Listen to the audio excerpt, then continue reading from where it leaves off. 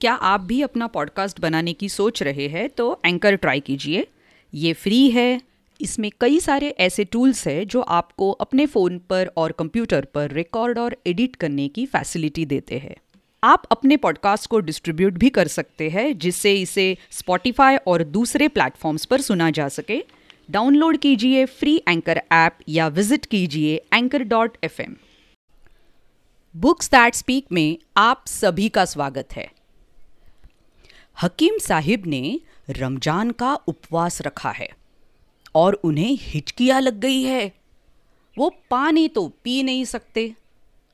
तो हिचकियों वाले हकीम साहिब क्या करेंगे?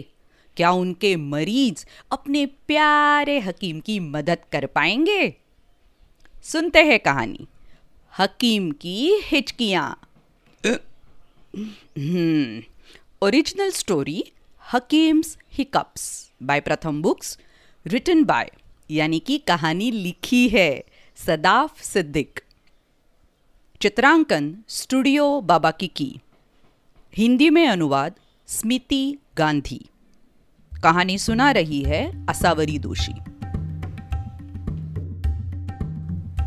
सब्जी बाजार की तंग गलियों में सूखते अचार की पंक्तियों के मध्य में मिट्टी के बर्तनों में चूर्ण और दवाइयां बनाने में मस्त हकीम साहिब दिन भर मरीजों को देखने में थे व्यस्त।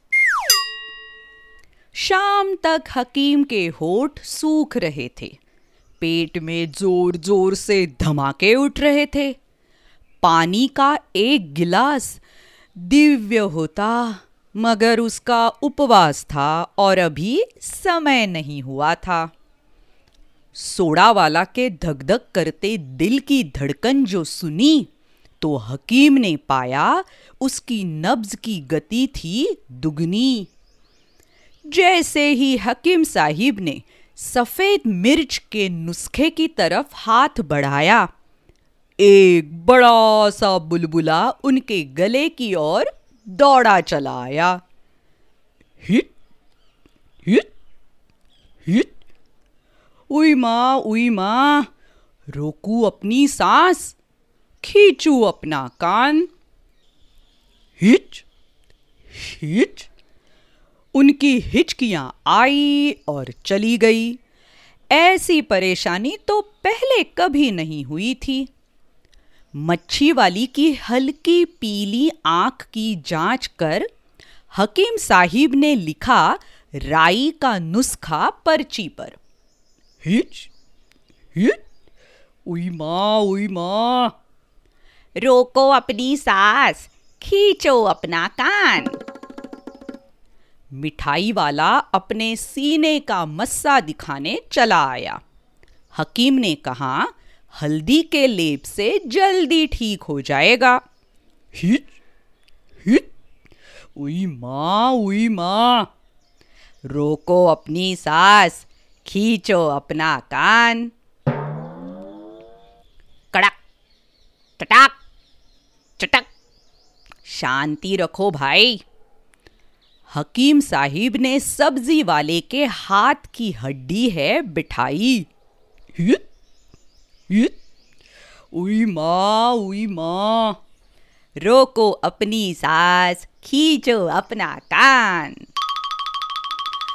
नन्हा मुन्ना रोता हुआ आया। पेट में बहुत दर्द है, वो कराया। अजवाई और सौंफ में तुम्हारे लिए लाया, केक नहीं खाना, उसको समझाया। हिच हिच। उई माँ, रोको अपनी सांस, खींचो अपना कान। हिचकियां लेते हकीम ने दुकान को ताला लगाया। जाने के लिए मुड़ा तो हैरान हकीम ने मरीजों को रास्ते में खड़ा पाया। सबके हाथों में थी खाने की रंग बिरंगी थाली। मेरा सदियों पुराना उपाय अचूक है, हर किसी ने कसम खा ली। मच्छी वाली ने पकाया भुनी हुई मछली का मसालेदार भात। सोडे वाले ने बनाया खास नींबू पानी, फिज और अनार के साथ। मिठाई वाला ले आया टोकरी भर के रोट, कुरकुरे मीठे गले की खराश सके जो रोक। सब्जी वाला लाया करेले, 1 किलोग्राम तोल के, कड़वे और कसैले जो हलक के नीचे धक्का दे। किसका उपाय बेहतरीन है, सब में बहस छिड़ गई। बाहर से कूदा एक भूत, सबकी सिट्टी पिट्टी गुम हो गई। मच्छी वाली चिल्लाई, ई! सोडा वाला डर के मारे उछला, हिच हिच। हकीम ने जोर से साफ उगला।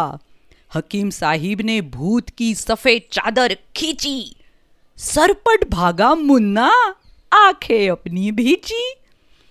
क्यों? अरे क्यों? ऐसी शैतानी क्यों है भाती? अम्मा कहती है डर से हिचकियां दूर हो जाती। लेकिन रुकिए, हकीम साहब कहाँ गायब हो गए? अभी अभी तो यही थे, अब कहाँ खो गए? सब ने खुले दरवाजे के अंदर झांका। हकीम साहब का परिवार पालथी मार फर्श पर बैठा था वहां। दिल पर हाथ रख बोले वो, धन्यवाद दोस्तों दयालु भाव के लिए। अब मैं चाहूंगा आप सब भी हमारे साथ खाए पिए। उनका एक ही संकेत काफी था बस।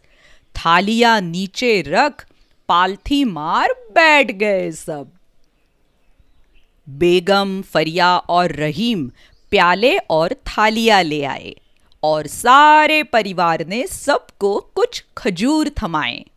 जैसे ही अजान पूरब से निकली, सब ने दावत से अपनी थाली भर ली। अब हिच हिच हिचकिया नहीं मार रहे थे हकीम। मगर रुकिए, ऐसा क्यों लगता है कि खाया है उन्होंने नीम? अरे नहीं, लगता है गले में छोटा बुलबुला गया है फंस और तेजी से दौड़ता हुआ मुंह तक पहुंचने वाला है बस।